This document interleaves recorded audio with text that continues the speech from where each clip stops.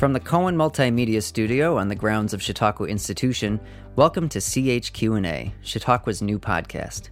I'm Jordan Steves. We're excited to launch this new series this month as we approach the 2018 Chautauqua season of programs in the arts, education, interfaith dialogue, and recreation. In the coming weeks, we'll air conversations with leaders and luminaries who will help define the 2018 summer experience, a little on their personal background, what drives them, and what to look forward to this coming season. Then, during the season, we'll continue the conversation with some of the institution's most prominent guests on their roles in the matters that shape our world. I hope you'll join us. Today, we'll hear from Gene Robinson, the institution's new Vice President of Religion, who is about to enter his first summer as the Chautauqua community's senior pastor and faith leader. I think we all have a spiritual longing. Now, I would, in its most general terms, I would say that has to do with the questions, who am I? Why am I here? What am I supposed to get done while I'm here, right? I think those are religious questions and spiritual questions. And so it seems to me that one of the best things that Chautauqua can do is to illustrate and showcase, really, the ways the different world faiths deal with those questions. Listen on to hear more about Gene's impressive and unique rise through the Episcopal Church, his path to Chautauqua, and vision for the future of the Department of Religion, plus his most anticipated moments of 2018. And now, my conversation with Gene Robinson.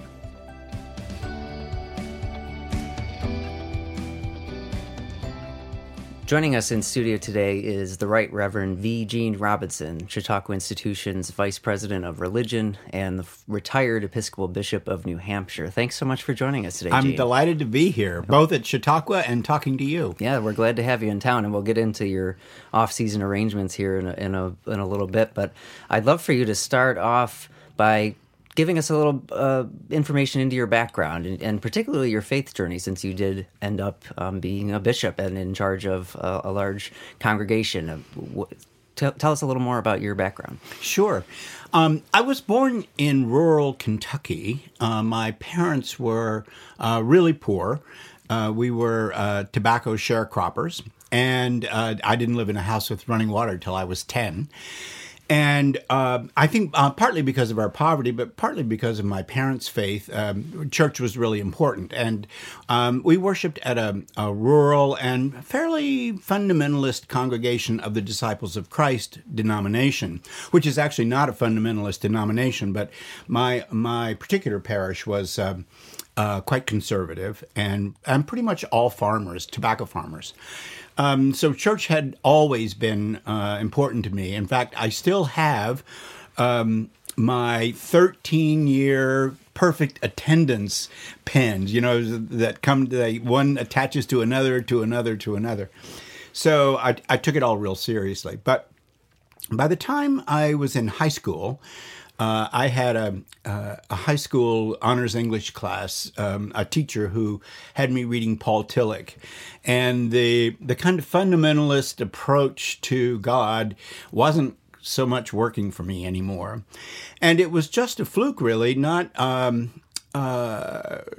because I was Episcopalian, but because I got a full scholarship, and that was the only way I was going to get to college, at the University of the South in Sewanee, Tennessee, which is actually owned by the Southern Diocese of the Episcopal Church.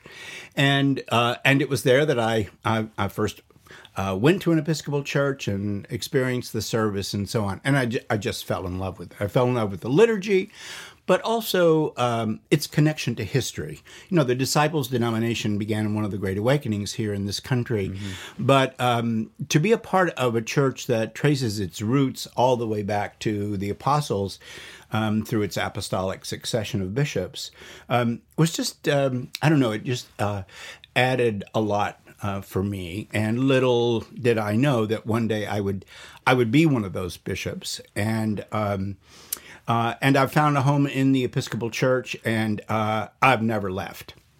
So you attended the University of the South. What were you studying at that time?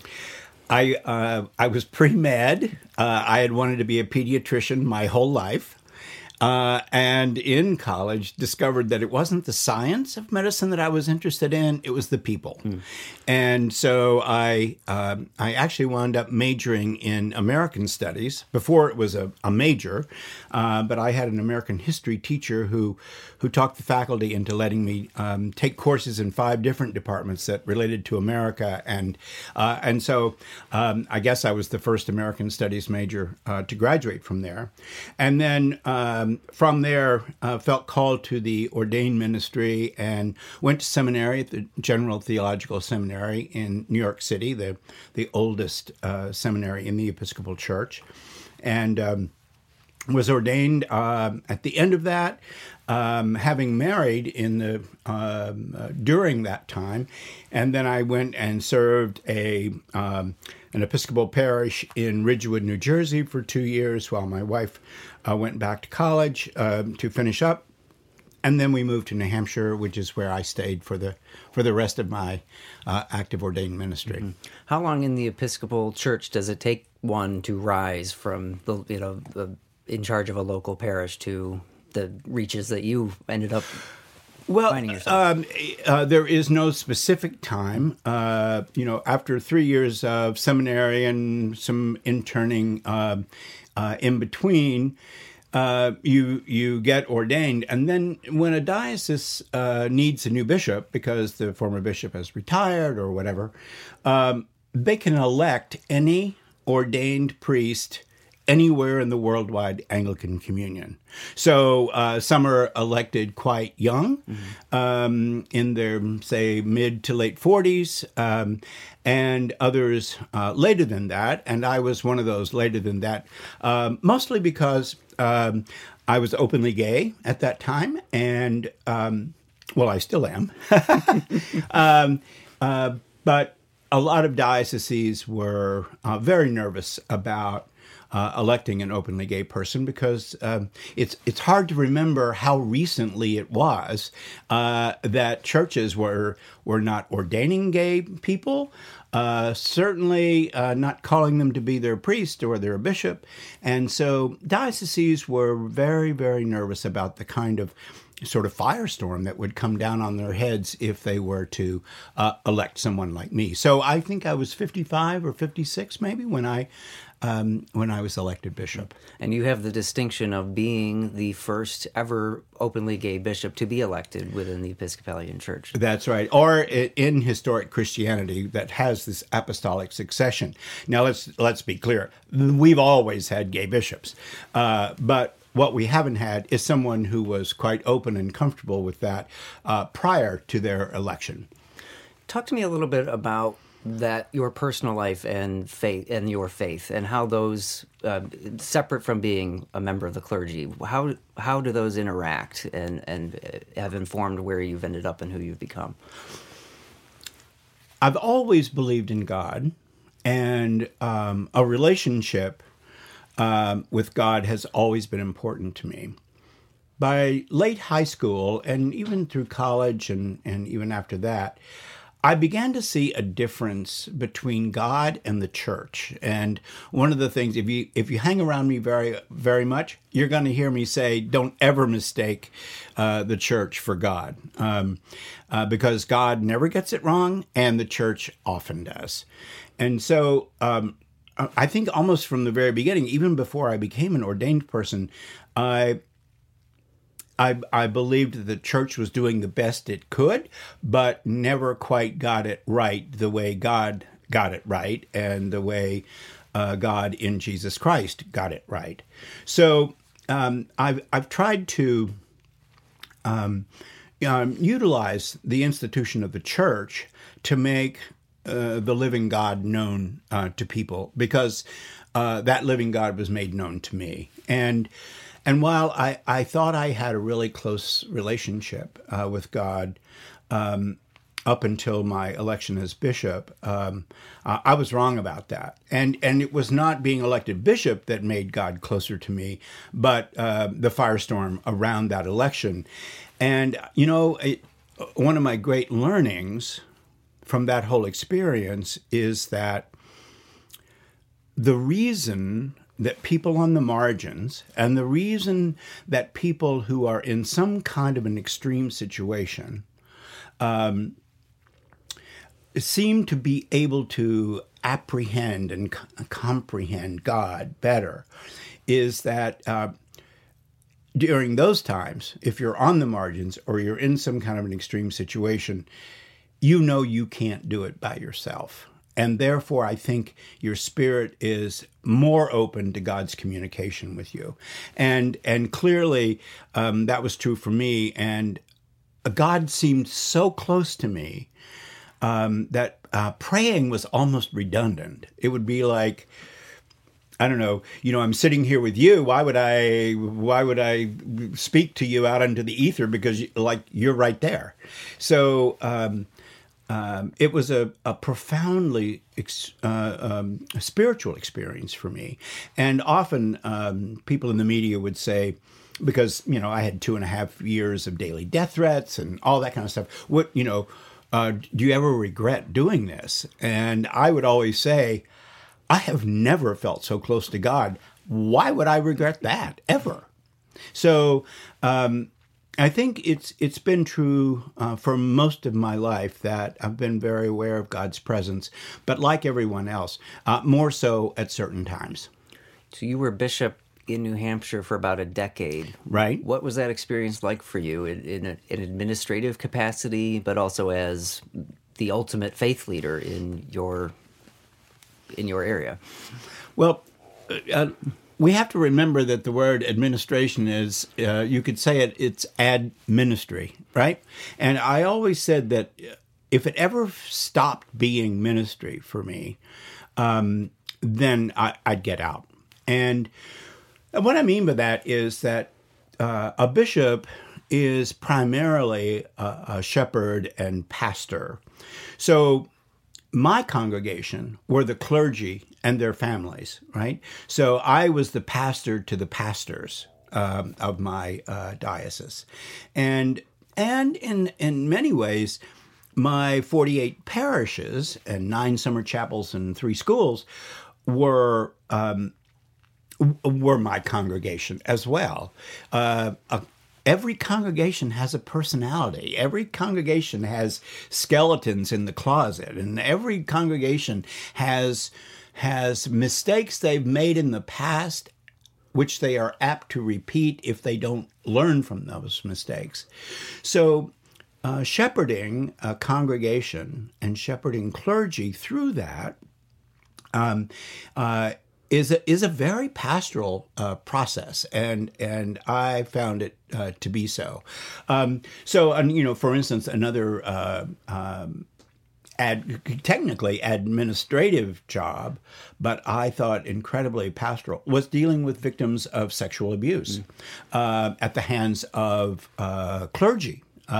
We in the Episcopal Church, we have almost no instances of child abuse, but we do have instances where clergy have taken advantage of a vulnerable parishioner and started some sort of a sexual relationship. And I helped develop the national guidelines for all of that.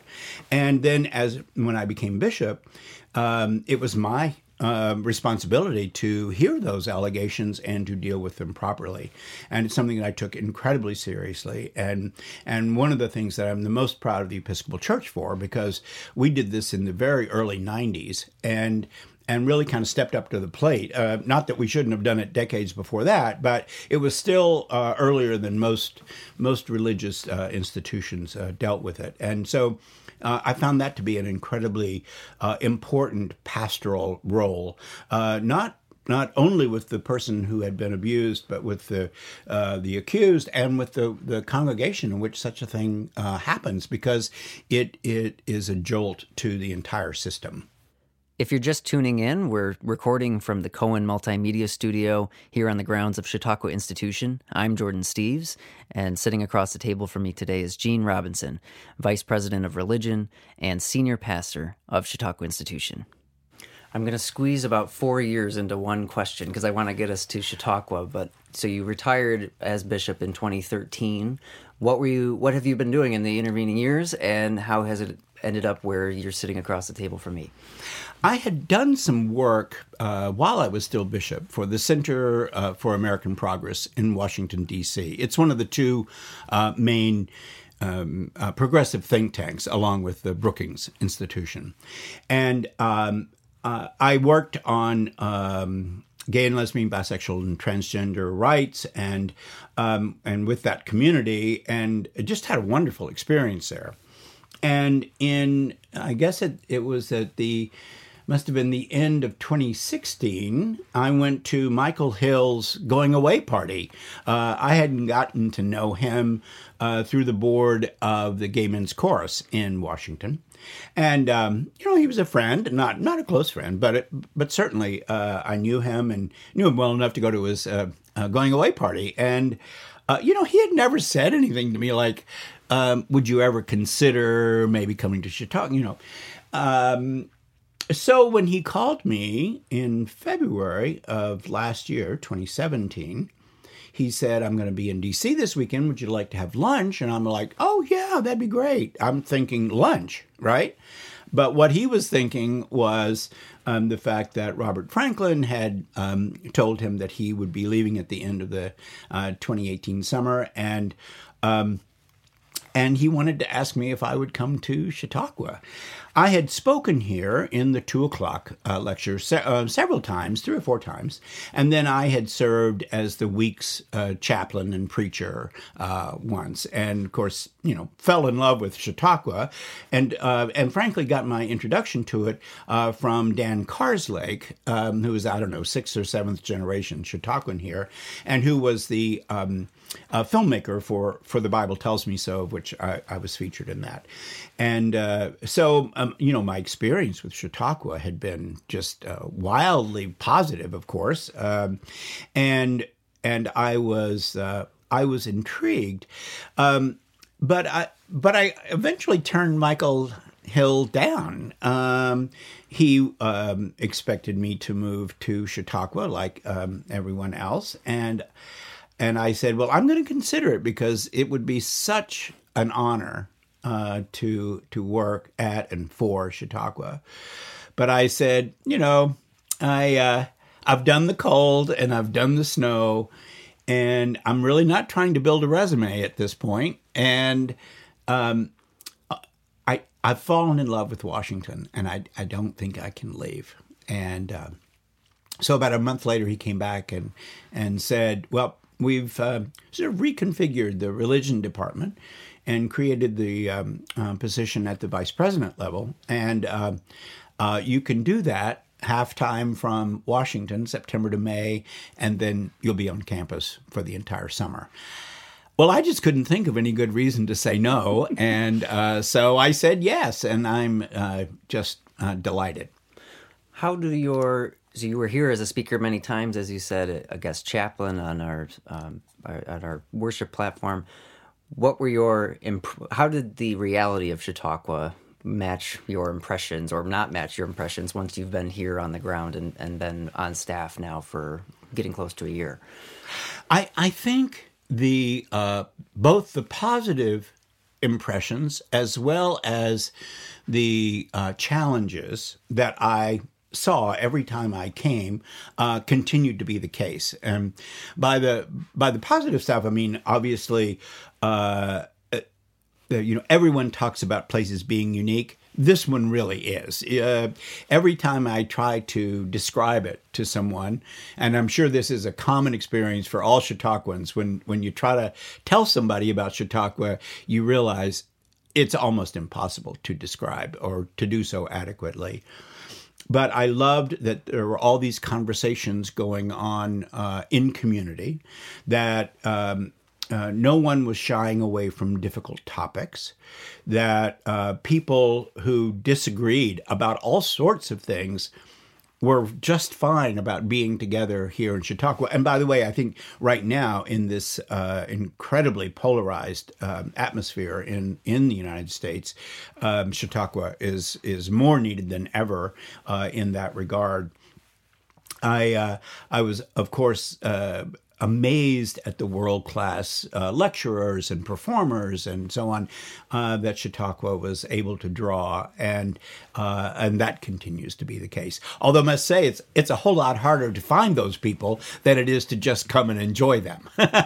So when I'd been here before, I didn't pay much attention to like how it worked. I just knew that it worked, and I enjoyed that it worked, and I loved being here.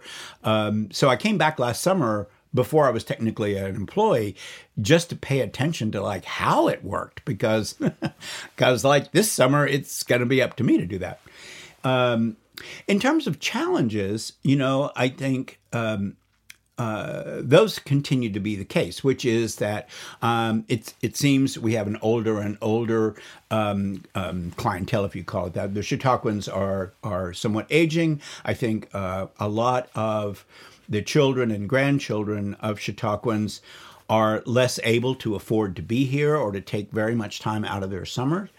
And I think we tend to be a fairly small and particular slice of the population, both economically and racially. We're mostly white, we're mostly older, and we're mostly, upper middle class people. And there's nothing wrong with that. But the world is filled with people from a lot different circumstances from that. And I think one of the challenges of Chautauqua going forward into the future is how to let Chautauqua continue to be what it has always been, but to include people beyond those groups that we have normally appealed to, and also be willing to be changed by those people, which is always the stickler, right? People don't mind all sorts of people coming in as long as nothing changes. Well, you just don't get both of those things at the same time, and we've always been open to changing things based on our response to Chautauquans. But if our Chautauquans were to become a more diverse crowd, religiously and ethnically and racially and economically and so on, then we also have to be open to what would the demands be based on a more diverse group of people here. Sure. One of your main responsibilities is to set the vision and the plan for our 2 p.m. interfaith lecture series, which is one of the more prominent platforms here. It's one where you feature a lot of really prominent speakers who come in from all over the country, theologians, scholars, social justice activists, those kinds of folks. People might look at your background and your personal life and think you come to that work with some kind of bent, a political bent. How have you approached that series, and how do you approach the question of balance? Right. I do come at it with a bent. I come from a progressive, the progressive side of Christianity. I come at it from a Christian perspective, not some other world faith, and politically, I'm pretty progressive. But the 2 o'clock platform is not my platform. The 2 o'clock platform is a place for those who have something to say about morality, about how one lives one's life in the world, and how religion relates or doesn't relate to that. And so I'm working very hard in terms of balance, and frankly, in my first year especially, but I think I will continue that. When I picked the 9 preachers and chaplains for the 2018 summer, I literally wanted 3 evangelicals and 3 mainstream and 3 progressive, so that I would be able to say that there is this kind of balance. However, I've written up a statement on what we mean by balance when we're talking about that in terms of religion. I'm not looking for balance around political understandings of America and choosing are we pro-Trump or are we anti-Trump and so on. Maybe at 10:45 they're looking for that, but that's not my bailiwick. What I'm looking for is a balance in religious diversity, so that we have some people who would. Certainly, I'll speak here from the Christian side of things, who would tend to want to read the King James Bible. They would tend to see the man as the head of the household because that's what Scripture says, and women should be subordinate. They would tend not to care all that much that masculine language is used about God. Whereas on the progressive end of things, you would find more inclusive language about God, because God is beyond gender. You would have newer translations of Scripture and so on. So the spread in terms of balance for us is a religious balance. The other thing that isn't really important about this 2:00 series is that Michael Hill and I share this notion that the whole world needs to be moving in an interfaith direction. It used to be we most noticed the differences between denominations, or even between the 3 or 4 communities of Jews. Now the divide is between people of faith and people who claim no faith. Right. And of course, the so-called nuns, the ones who have no institutional affiliation, 80+% of them say they still believe in God, and they would be the people who would tend to describe themselves as spiritual but not religious. So part of the balance that I'm looking for, both in the lectures and in our new series, which we will be designating each Friday as Interfaith Friday, is to look at all of those approaches to the divine. Now, I'm liberal in this sense, that I believe that God approaches humankind in an infinite number of ways, and that we perceive God in an infinite number of ways. And just because Hindus and Buddhists and Sikhs and Muslims and Jews and Christians perceive God differently, maybe we're just perceiving different sides of God. Because if you put all of them together, that still wouldn't be God, because God is bigger than that. But instead of drawing these harsh and ornery differences of these lines between us, and pointing out how different we are, at the end of the day, we have so much more in common than that which separates us. And so my hope is that through this interfaith series, Chautauquans will be introduced on a deeper level, maybe than has happened before, to the way the divine finds human beings in a variety of ways. And so I'm really looking forward to that part of the series. I've heard you say in the past, into crowds here at Chautauqua too, that people come to their house of worship looking for God, and what we give them is religion. Is that kind of what you're getting at? Yeah, yes, absolutely. And it relates to don't ever confuse the church with God, right? But it means that I think we all have a spiritual longing. Now, I would, in its most general terms, I would say that has to do with the questions: who am I? Why am I here?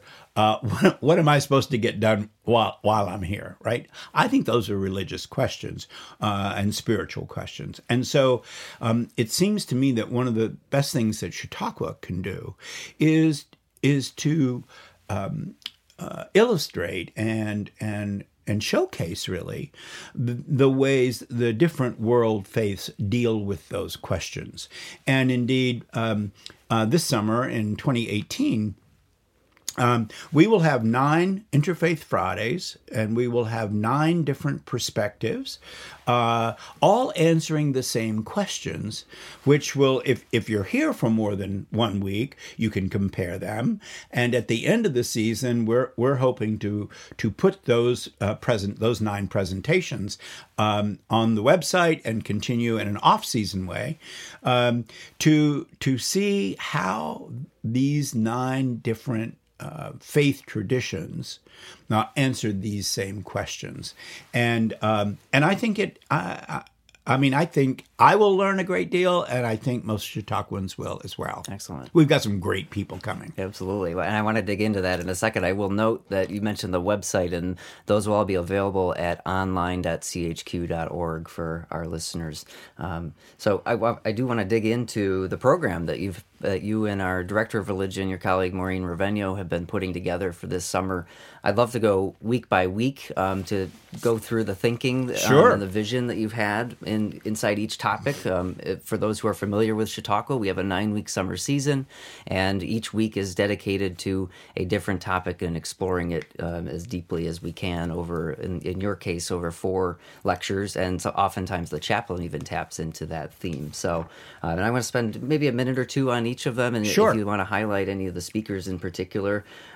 So at the very first week of the season, from June 25th through the 28th, you'll be planning a week of lectures on producing a living faith today, with a question mark at the end. What does that? What does the question mark mean, and how does that? What sort of plan do you have for that week? One of our most adored speakers, and certainly one of our most interesting, is Bishop Jack Spong. Oddly enough, I was nominated to succeed him in the Diocese of Newark. It was the first time I was nominated to be a bishop. And Bishop Spong has really had a remarkable post-retirement career. He once told me that he gets up at, some ungodly hour, like 3 or 4 o'clock in the morning, and writes for 3 or 4 hours every day. And it shows in his really thoughtful writing. He is a rock star amongst those who have been alienated from organized religion, and in some ways he has a larger following outside of organized religion than he does inside it. And he's a favorite here. We wanted to bring him back, and about a year ago he had a stroke, and we were not sure he was going to be able. He was not sure he was going to be able to return, but he is, and we are delighted about that. And so he'll be talking about his new book, and our preacher that week is Caroline Lewis, who has also been here before. She's a Lutheran. She's one of my mainstream folks, and I think it'll be a great way to kick off the season. Excellent. And Jack Spong is he's one of the more as you mentioned, one of the more popular speakers we have here. The Hall of Philosophy will be overflowing the days that he's here. Right. So make sure you arrive early to get a good seat. No one feels ho-hum about Jack Spong. They love him or they hate him, but they wouldn't miss him for the world. That's right. So we'll move on to the second week of the season. It's the 4th of July week. The main lecture platform here at Chautauqua will be conducting an inquiry into American identity, and your platform's take on that is religion and American identity. What are you looking to explore inside that topic? We're trying to focus on the ways in which religion helped shape American identity. So we're going to start off with Robbie Jones, who is head of the Public Religion Research Institute, who will tell us how Americans identify religiously. The next day, I am super excited about having Colin Woodard here. He wrote the book a few years ago about American nations, sort of how we are 13 ethnic groups, and that may be a more helpful way of looking at America than the ways we have traditionally done it. And his latest book is called A History of the Epic Struggle between individual liberty and the common good. And if you think about American history, it is always a tussle between those two things. Like the thing that makes America great is anybody can come here and work hard and succeed beyond anyone's wildest imagining. But then as soon as you say something good about that, you have to say, yeah, but what about the common good? What about those people whose circumstances prevent them from so-called pulling yourself up by your bootstraps and so on? So he's going to look at how that struggle has shaped America. We're also talking about the Great Awakenings, which spawned most of the denominations, Christian denominations in this country, and as well as providing sort of religious fervor and so on. And we'll end with looking at the Progressive Era, which is the early part of the 20th century, and how it has continued to shape us. And it put forward the notion that there ought to be real world consequences for being a believer. And so if you believe what Jesus said about taking care of the most vulnerable in your midst, then what does that say about public policy? And that got fought out quite a lot in the early part of the 20th century, but continues to shape us as we move forward. Absolutely. So that's going to be great. And we have someone out of the conservative evangelical tradition, David Gushee, coming to be our preacher that week. He is quite noted ethicist and teaches at Mercer University. So I think he'll be a great preacher. Excellent. That'll be the week of July 2nd through the 5th. Next week that we'll talk about is the third week of the season, July 9th through the 12th. The Interfaith Lectures series will be exploring the spirituality of play, which I love because it strikes you first to, wait, what are you talking about there? And then if you think about it for a second, it does make a little bit of sense. So the fact that you have that reaction is so telling, because I think most people do feel that way. It shows how dreadedly dull and serious people think religion is, right? Rather than playful and joyful and so on, which is just such a shame. I mean, I think that must break God's heart. And so we're taking a look at the spirituality of play and how do we, in fact, understand play to be an early experience of the heaven that we all maybe hope for, or at least some of us hope for. And I think we're going to explore this from a number of different religious perspectives and make the case that play and leisure and fun are as godly as being on your knees praying. Mm-hmm. And we have that, from a different number of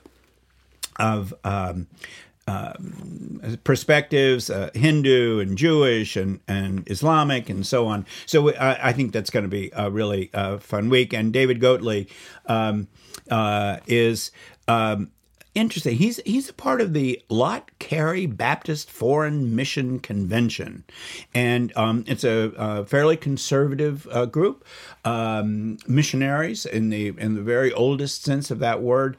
David is an African American preacher, and I think he'll be a lively addition. And he'll be the chaplain for the whole week. That's right. Absolutely.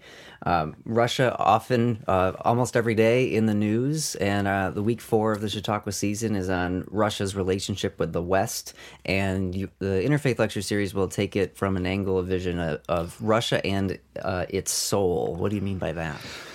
Well, we're doing a couple of unusual things this week. So we're having the same lecturer every day. Ori Saltz is from Georgetown University, and interestingly, he's a lecturer in both theology and the fine arts.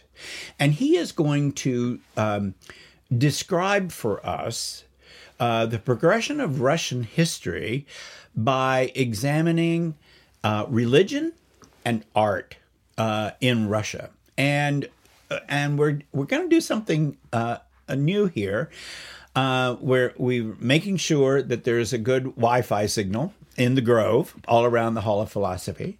And there is going to be a place, a website for people to log on and see the art or the architecture that Ori is talking about in his lectures. And we're experimenting to see if this might be something we could do on a reasonably regular basis. When you're all spread out in the Grove around the Hall of Philosophy, you can't just like have one screen up like you can in the AMP. And so we're experimenting with this notion of people using their cell phones or their iPads to conjure up their own illustrations of what's going on. And I think this will be really interesting. And Ori will be able to maintain that kind of continuity all the way through. And what I love about that, too, is it's even more interactive than just a static presentation on a screen above a stage. Exactly. The user actually gets to kind of manipulate the image and zoom in on parts of it that's interesting. That's exactly right. And, in these days when, virtually everyone has a smartphone, you can do that. And we're kind of excited to try it. And our preacher of the week is one of the great favorites here at Chautauqua. Greg Boyle is the Roman Catholic priest and founder of Homeboy Industries. And, I think of Greg Boyle and I cry because the story of what he has done for those former gang members and so on is just so inspiring. If you're just tuning in, I'm Jordan Steves, and we're here at the Chautauqua Cohen Multimedia Studio talking with the Right Reverend Gene Robinson, who is our Vice President of Religion and Senior Pastor here at Chautauqua Institution. And we're running down through the weeks of the season. We're moving on to week 5 now. This is obviously a very politically charged time in our culture, and we're looking at the ethics of dissent across both of our main lecture platforms this week. What is the Interfaith Lecture Series approach to this topic, Gene? This is an interesting topic in the sense that in this day and time, we may have some differences about what we think we might be dissenting to or about. But the question we're asking is, when one wants to protest and dissent from some sort of public policy, is there a line beyond which you will not go in trying to achieve an end?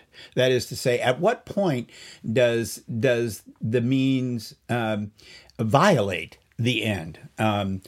So what if you get to the end? If you've done it in a way that destroys the community itself, then you haven't done much good, have you? So we're going to take a look at that ethically. And there's a deep history of dissent in religion. Absolutely. And even fairly recently, I mean, let's remember that Dr. King was himself an ordained minister, and that the Christian and Jewish faiths here in this country played an enormous role in the civil rights movement of the 1960s. I have to say that probably the person I'm most excited about having here is coming back to Chautauqua. He's a favorite here, Otis Moss III, who is from Trinity Church in Chicago. He'll be here July 23rd. Right. And he will kick off that week from the 23rd to the 26th on the ethics of dissent, but very specifically so. I don't know if you know this, because I didn't know it until Otis taught me this, that the X-Men movies, right, which started out as comic books. You're going in a direction I was not expecting. I know. The X-Men movies and the comics books, those stories were written for the African-American community as it struggled between the teachings and actions of Dr. King and Malcolm X. Wow. And so he's going to talk about and contrast the ethics of dissent of Dr. King and Malcolm X. And I relate to that in the sense of, in terms of the gay rights movement. We had both the Gay Men's Health Crisis, an organization that was very compromising, very teaching, very calm, very, nice, nice middle-class people talking to other nice middle-class people. And then we had an organization called ACT UP, which was chaining itself to the White House fence or stopping traffic on the Golden Gate Bridge. Those are two very different ethics, right, of ways of dissenting. I would maintain in our movement that we needed both of them, right? Not one or the other, but both. And so it'll be very interesting to see how Otis talks to us about the ethics of dissent through the lives and work of Dr. King and Malcolm X. And your chaplain for that week is Michael Ray Matthews. What can you tell us about him? Yeah, he is a part of an organization of community organizing groups. He is ordained himself, and they work primarily with churches in organizing communities to accomplish a common goal. And the thing I love about him, and one of the reasons I wanted to bring him to Chautauqua, is in almost every sermon, he sings. And he has got a magnificent voice. And I've told him that if he doesn't sing in his sermons, there will be hell to pay, because I've told everybody he does, and they're looking forward to it. He's a wonderful human being. He and Otis and I actually are together are senior fellows at the Auburn Seminary in New York City, and that's how I know them. And Michael Ray is going to be a fantastic preacher. So we'll move on to week 6, the morning lecture platform here at Chautauqua. We'll be examining the changing nature of work, and on the Interfaith platform, you're looking at it from a spiritual point of view. A spirituality of work is the title of the week. Right, and to be honest, it's about work and not work. One of the things that America has lost, I think, is any notion of Sabbath. I do have some friends who pick a 24-hour period every week, and they turn their cell phone off, and they disengage from that electronic world that we all now live in. And so the question is, how does work and leisure, relate to one another? How do we, in fact, balance our lives? And what is there about work that is spiritually fulfilling? When I said earlier, the real spiritual questions are, who am I? Why am I here? What am I supposed to accomplish? Well, so that involves work, right? What is my work in the world going to be? How am I going to benefit? How is my family going to benefit? But the real religious question is, how is the whole community going to benefit? And so we're going to take a look at that notion of work as something that can and hopefully should be fulfilling spiritually. Right. And we're talking about the week of July 29th through August 3rd. Your chaplain for that week is Skye Jethani. Yeah. So Skye is the Skye part comes from his Norwegian ancestors, and the Jethani comes from his it's either Indian or Pakistani. He's just a marvelous combination, right? And he is what I would call one of the new breed of evangelicals. So he is quite unapologetically evangelical, but not so ideological as we are used to seeing amongst evangelicals in this country. Most of his ministry is either blogging or speaking live at conferences around this country and around the world. His writing is very exciting. He is one of our younger preachers, and I think he's going to bring a lot. Also, that week we're bringing back Joan Chittister, who is, just one of the gifts to the world, a Roman Catholic sister who has been active in all kinds of movements, but has done some really remarkable writing and thinking about the spirituality of work. Excellent. Now into the final third of the season, our week 7 at Chautauqua, August 5th through the 10th. This is a departure week where the morning platform will be talking all about the arts and global understanding. Yo-Yo Ma will be on the grounds this week for part of the week. And complete departure for your platform, Gene. What's going on with right? Let I mean, Them Cake? who can compete with Yo-Yo Ma Right. and the Silk Road Ensemble, right? And several times during any given season, it's just too tortured a journey to take try to figure out a religious take on the morning. So we're using this opportunity to take a look at the results of a Supreme Court decision, which is being decided as we speak and will be announced in June. And it is the Masterpiece Cake Shop case out of Colorado, which, in my opinion, will shape the trajectory of religion in America for the next decade, because we know it takes a long time to overturn a precedent set by the Supreme Court. So we're going to live with this for quite some time, and we have got sort of the giants of that field coming to speak to us about the decision, and about, generally speaking, the relationship between religion and government, and what are the boundaries? Where does my religion end and your civil rights begin? And this case, of course, is ostensibly about a baker who did not want to bake a wedding cake for a gay couple, but it goes way beyond that particular setting. Because I mean, if you look back to the '60s.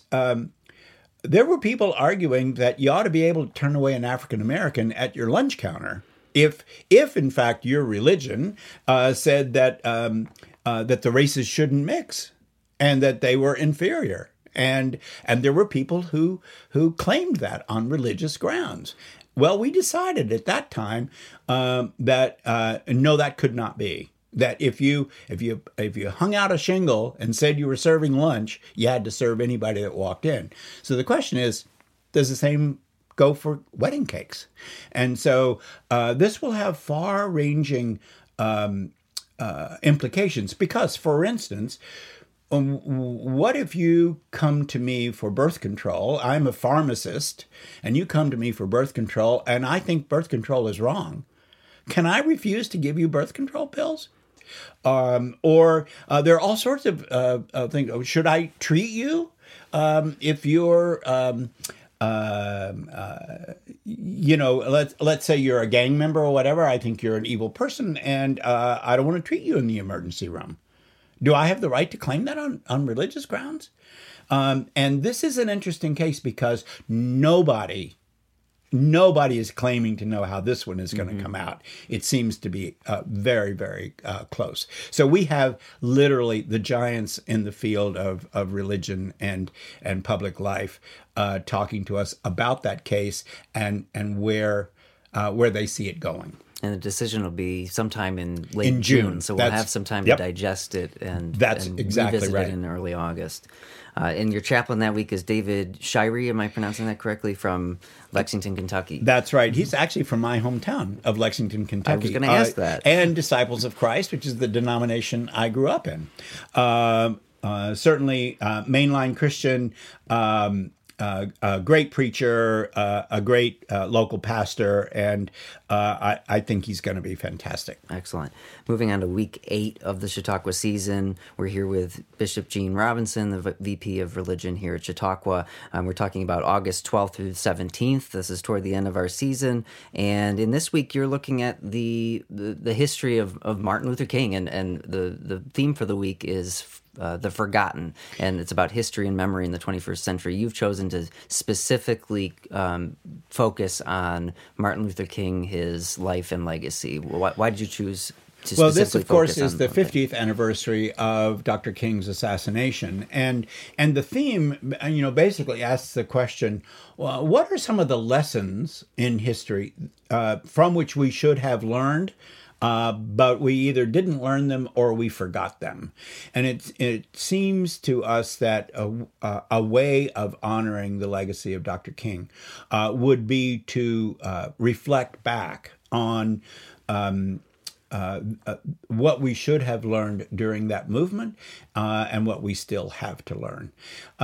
In particular, I am hoping our speakers, I've asked our speakers to focus on the last 2 or 3 years of Dr. King's life and ministry, which you don't hear much about. Everyone loves I Have a Dream, right?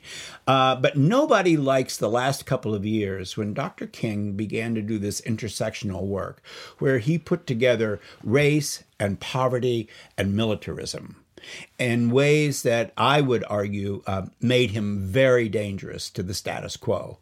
And most people forget that a lot of good liberals turned against him in the last couple of years of his life.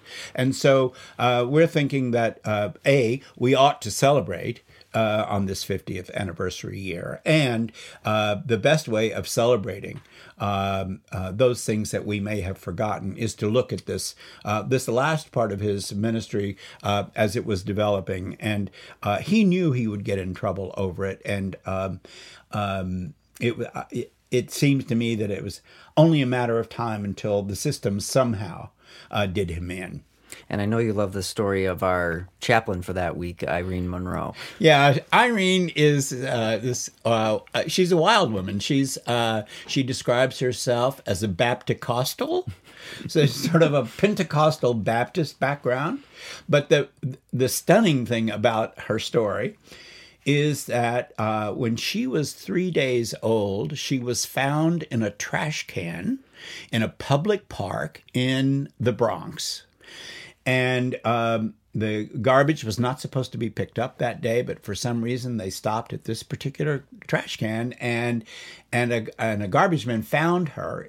They took her to the Foundling Hospital in New York, where she was cared for by Sister Irene, who named her Irene because that was her name, and her favorite movie star was Marilyn Monroe. So she named this 3-day-old child Irene Monroe. She grew up in foster care and went on to get degrees from all sorts of Ivy League colleges and graduate schools, and went on to become Peter Gomes's assistant at Harvard. Really quite remarkable. And in a funny turn of events, was invited by Oprah to come on her show, which she was doing about sort of amazing beginnings, right, to your life. And so they told Irene's story, and her she had been found, of course, by this garbage man.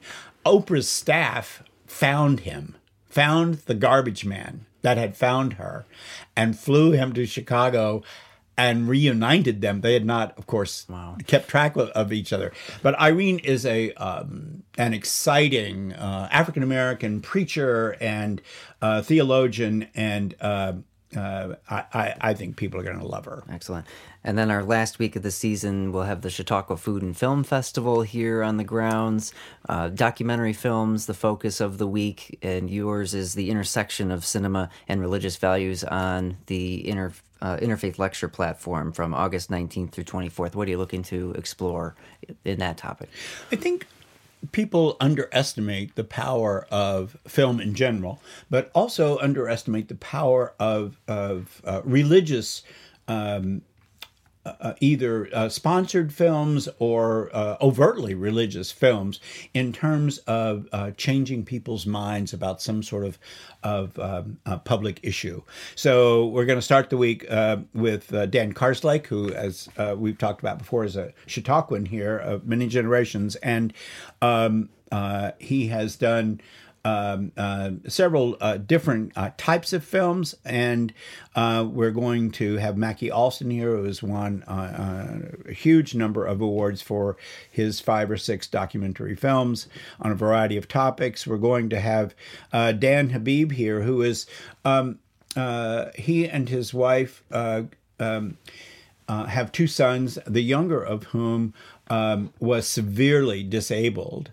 And he got into filmmaking because he discovered that the great beneficiary of mainstreaming his disabled son were the able-bodied classmates of this disabled kid, and made a film about it, which was called Including Samuel, and it won all kinds of awards, and it is dramatically changing people's minds about disability.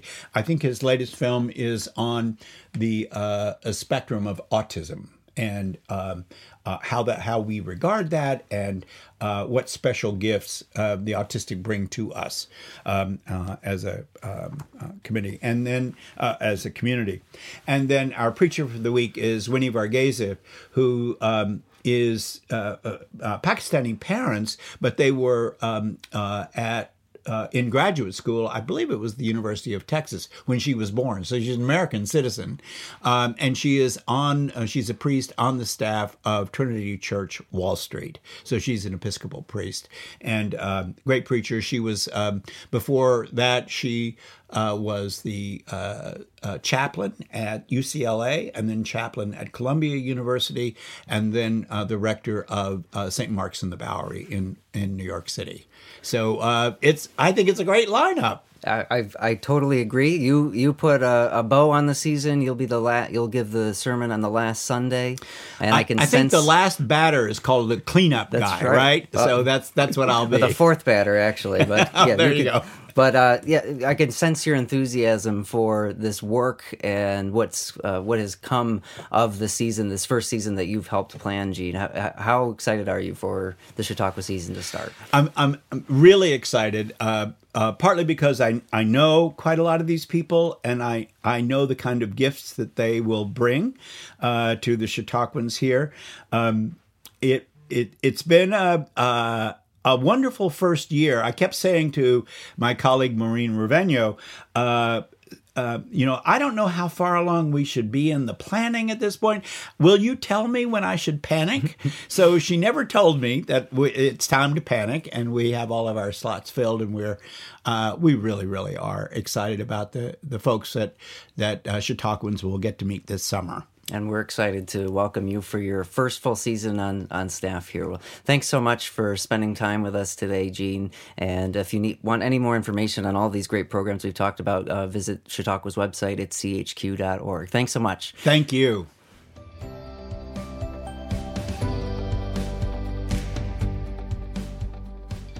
Thanks to Gene Robinson for joining us on CHQ&A today.